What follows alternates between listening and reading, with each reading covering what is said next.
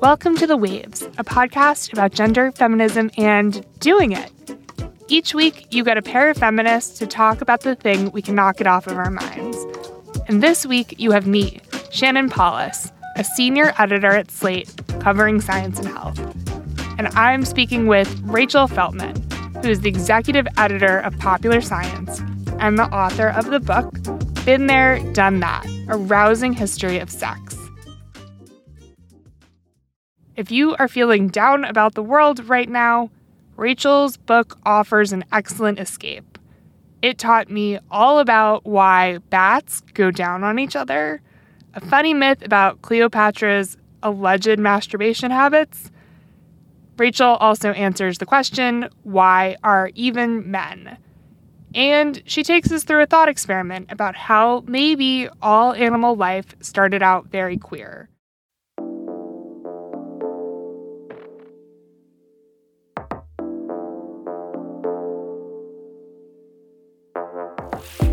One key thing this conversation gets at is how limited our idea of quote-unquote normal sex is. Flawed not just for cultural reasons, but also scientific ones. I hope you'll stick with us.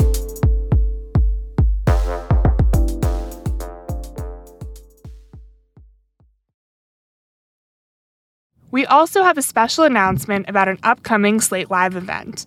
If you want to get up to date on everything happening with the Supreme Court right now, come to the Bell House in Brooklyn, New York on Thursday, June 23rd. Our colleagues from Slate will be unpacking all the news, and there will be a special slow burn taping. Head to slate.com/Supreme Court to get your tickets now. This episode is brought to you by Visit Williamsburg.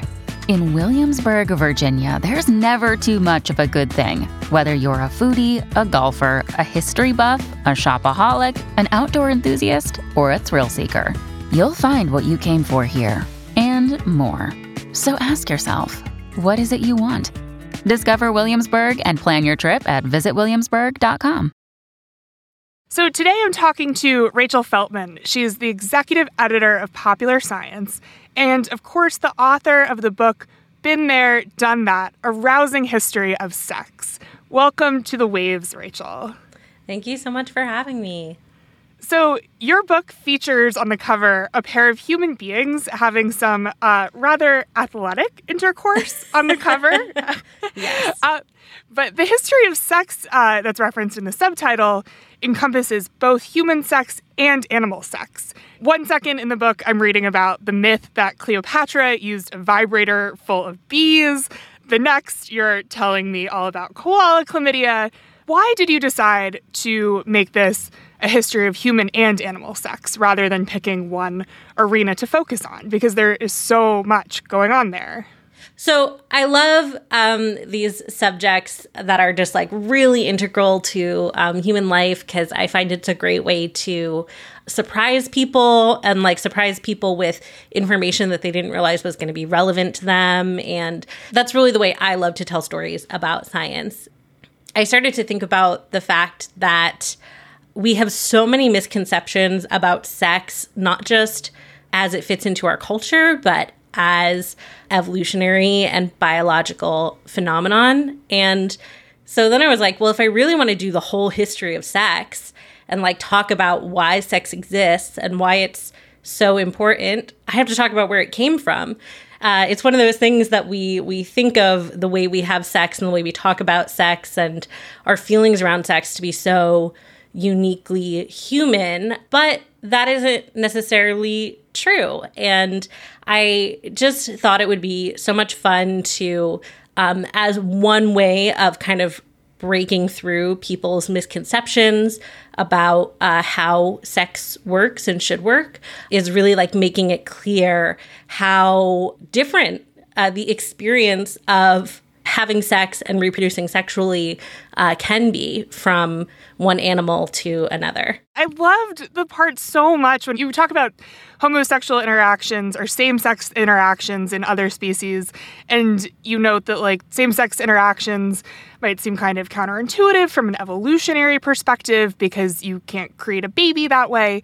There are actually are evolutionary reasons why having same-sex interactions might be beneficial in that one narrow way. And you note that there's a theory that some primates have same-sex interactions in order to bond with members of their community, which just like, I consider myself a very sex-positive, open-minded person. I've dated, I've been to college, all of that. And yet this just like clicked something in place in my head that in a way that like I hadn't thought of before, because we usually view like, oh, sleeping around is like slutty or selfish or like you're doing it for your pleasure. But like the idea that part of having sex is just to create relationships, or can be to create relationships.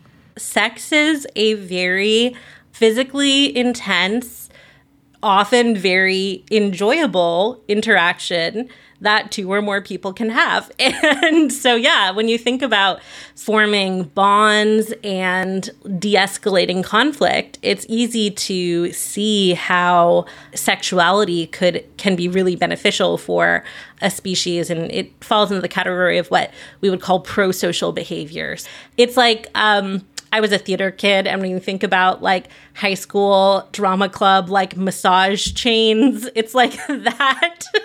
The actual sexual precociousness of your group may have varied a lot depending on where and when you were in high school, but the kind of just like very handsy, very cuddly, very flirty, very physical. When I think of bonobos, I think of laying all over my friends backstage and how that was just what you did. You were just figuring things out.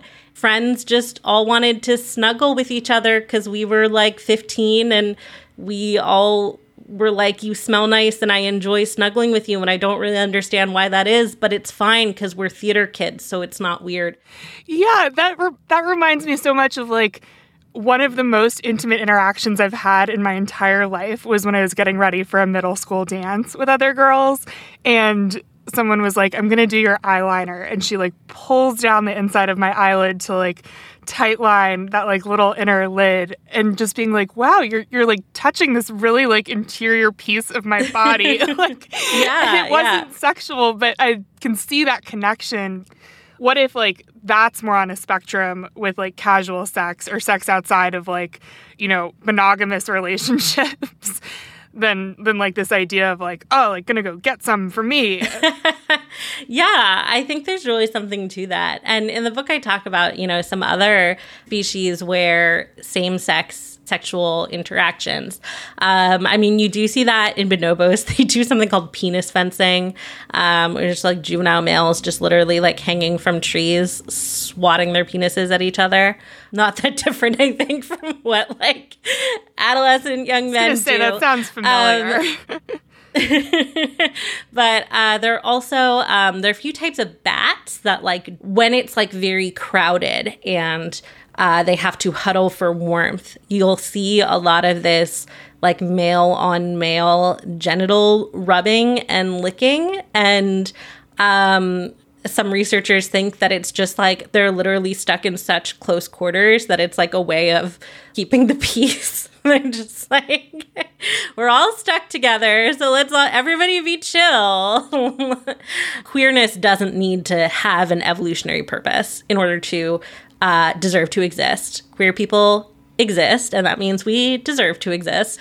But I do think it's really weird that so many people are so confident that we need to explain the paradox of homosexuality and not the paradox of heterosexuality. You know, the assumption that we must have all started straight and something has allowed non-procreative sex and the desire for it to evolve. Why can't it be the other way around? Yeah, you try on this idea in the book. What if every creature started out queer. And then, like, some of them somehow managed to narrow down their sex lives to this one much narrower set of preferences. Yeah. So there was a study that came out a few years ago that I talk about a fair bit in the book that I really loved because it really is just a thought experiment. There's no way of proving this, but there's also no way of proving the way we tend to think about it, which is like sex evolved, and that obviously meant that the binary sexes evolved, and that was how sex worked. That like male was attracted to female and they made babies.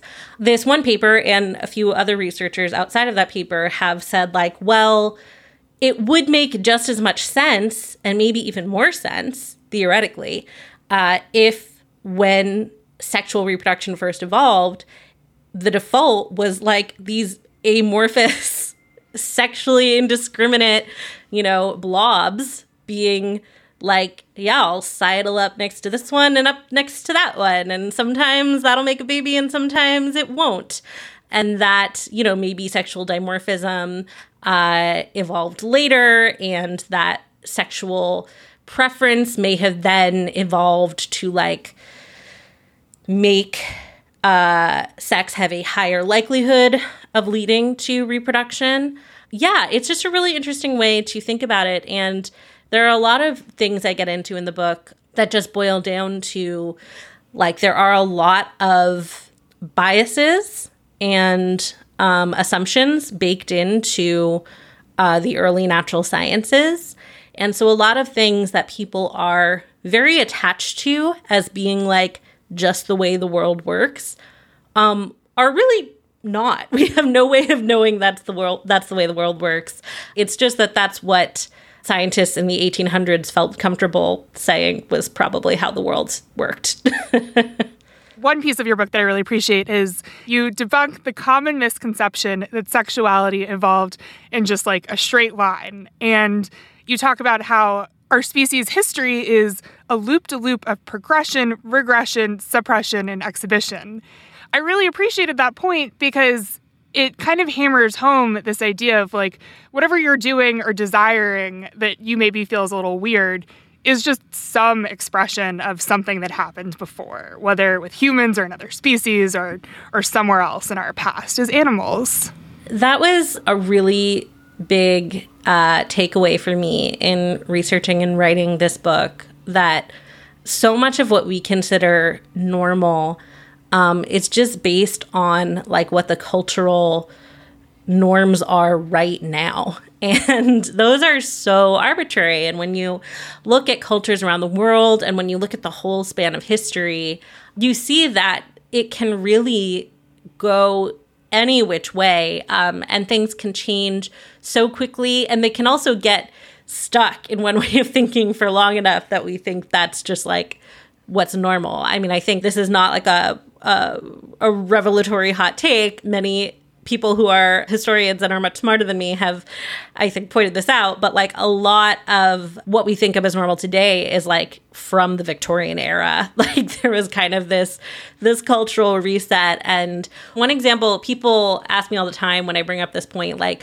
so what's a place that was really progressive that is going to shock me? And I'm like, well, this shouldn't shock you and won't shock many listeners. But a lot of people in the U.S. don't know that when Hawaii was a sovereign nation, pre-colonialism especially, it was very progressive, very sexually liberal, and in terms of gender identity too, much more progressive than the continental U.S. today for sure.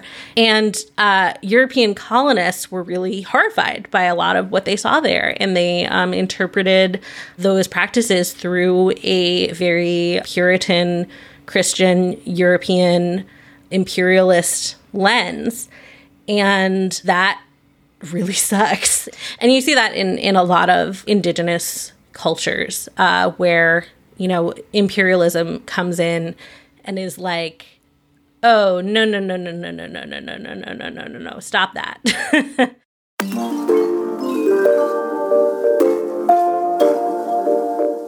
We're going to take a break here.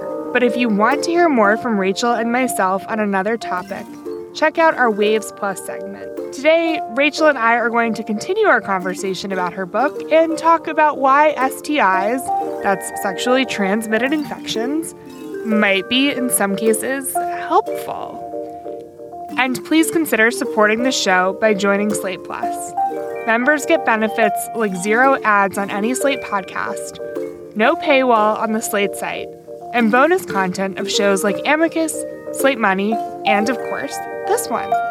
To learn more, go to slate.com/thewavesplus.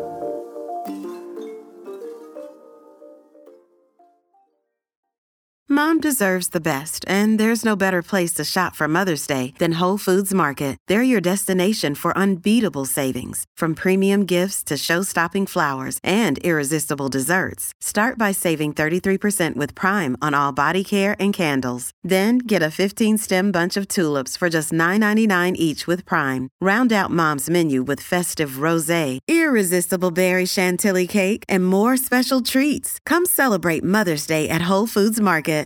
This is the story of the one. As head of maintenance at a concert hall, he knows the show must always go on. That's why he works behind the scenes, ensuring every light is working, the HVAC is humming, and his facility shines. With Grainger's supplies and solutions for every challenge he faces, plus 24/7 customer support, his venue never misses a beat. Call quickgrainger.com or just stop by. Grainger, for the ones who get it done. All right, we're back. Rachel, I want to ask you a very important question that the book poses. Why even are men? Yes. When my lovely agent, Jeff, handed the book to an older male from the publishing industry at a book event recently, he opened it to that page and got very mad. Pretty sure he literally yelled at my agent in the middle of a book fair. So if that was you, I don't think you're going to like my book. It's true. You were right. But yeah, why even are men? While it definitely sounds like something I would just tweet after a bad day, it is a serious line of scientific inquiry, because similar to, that thought experiment of why does it actually make sense for us to be strictly heterosexual? Why not just hedge our bets and want sex all the time? So similar to that is posing this thought experiment that's wouldn't it be more efficient for every organism to have the ability to either carry or contribute to without carrying offspring, or, to lay eggs and to fertilize eggs? So basically, what if I could also dispense sperm from some body part? Just as a little convenience thing. Yeah, exactly. Why did we evolve to mostly, generally speaking, though it is an oversimplification of how things work, why did we evolve to mostly be either people with uteruses and vaginas or people with testicles and penises? There's a reason Swiss Army knives exist. They are efficient, you get everything in one space. And, of course, there are many organisms that are fully functionally hermaphroditic, or that even can fully switch sexes, like clownfish can, which I talk about in the book. We know it can be done. So the question is why isn't that just how it works? Because the organism that just contributes sperm is not actually contributing much energy-wise to reproduction. Seems like maybe a waste of space. Many men are not wastes of space, but from a biological perspective, you wonder, why is this how it works? So one of the most common answers to this that scientists offer is that it's because the existence of sexual selection helps further improve a species' genetic fitness, meaning how many variations of different genes are available and how many of those are ones that set you up to live long enough to reproduce and have healthy offspring, compete for resources. And there's this idea that, we have natural selection, which is just literally, do you survive long enough to create offspring that survive? And do you make more of them than other members of your species? And so do your traits get passed on more?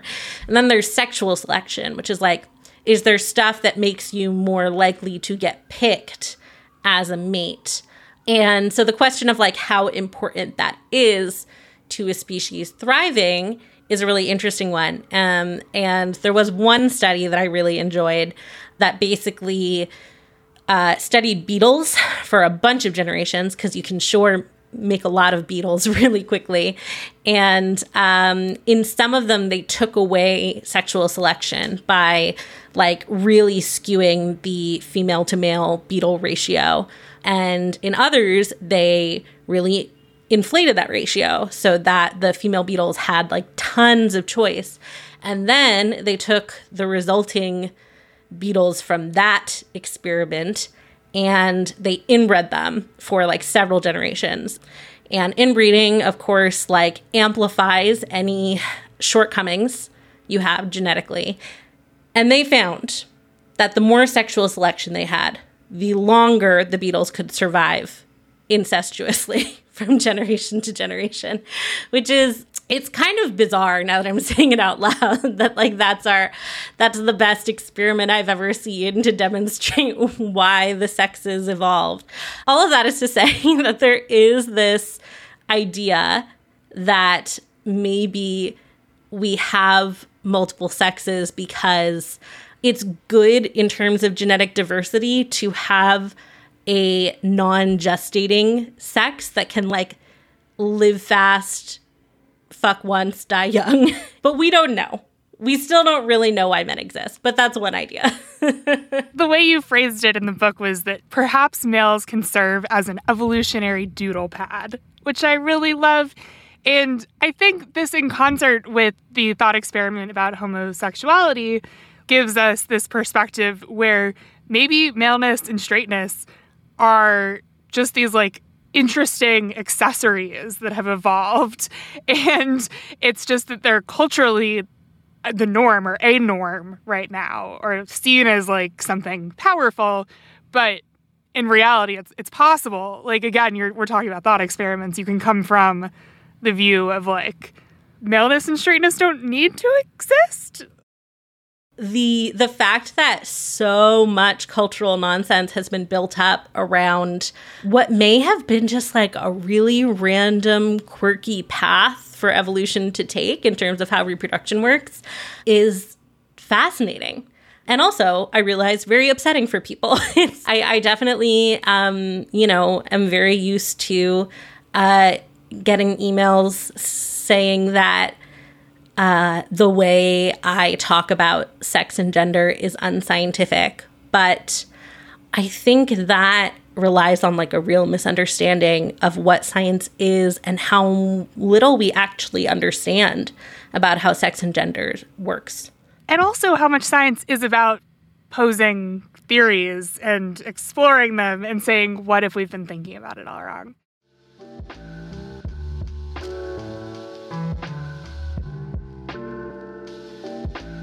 All right, before we head out, we want to give you some recommendations.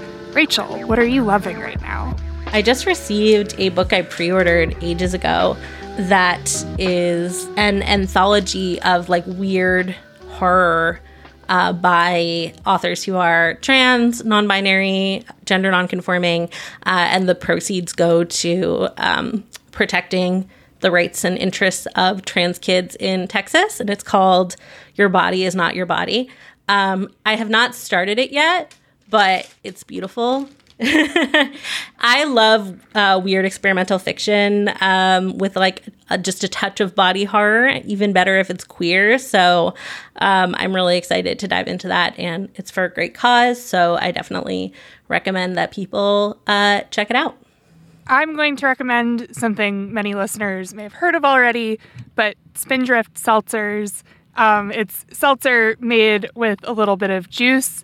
And importantly, it is a little bit more expensive than your average can of seltzer. It feels extra fancy compared to your average can of seltzer. And we're always on a big seltzer kick in my household, but especially as the weather warms up, I'm trying to drink less. I'm trying to enjoy being outside with a special beverage more. And it's just so satisfying to try the different flavors. And I brought a pack of Spindrifts to a dinner party I was at the other week, along with a bottle of wine. And it just felt really nice to like have a palate cleanser to pass around between alcoholic drinks. I love Spindrift. I don't know how they do it. It is so tasty and fancy.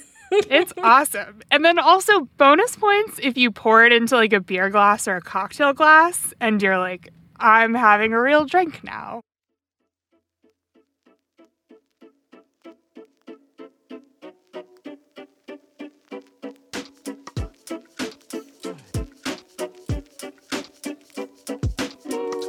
That's our show this week. The Waves is produced by Shana Roth. Shannon Paulus, that's me, is our editorial director. Alicia Montgomery is vice president of audio. We'd love to hear from you. Email us at thewaves@slate.com. The Waves will be back next week. Different hosts, different topic, same time and place.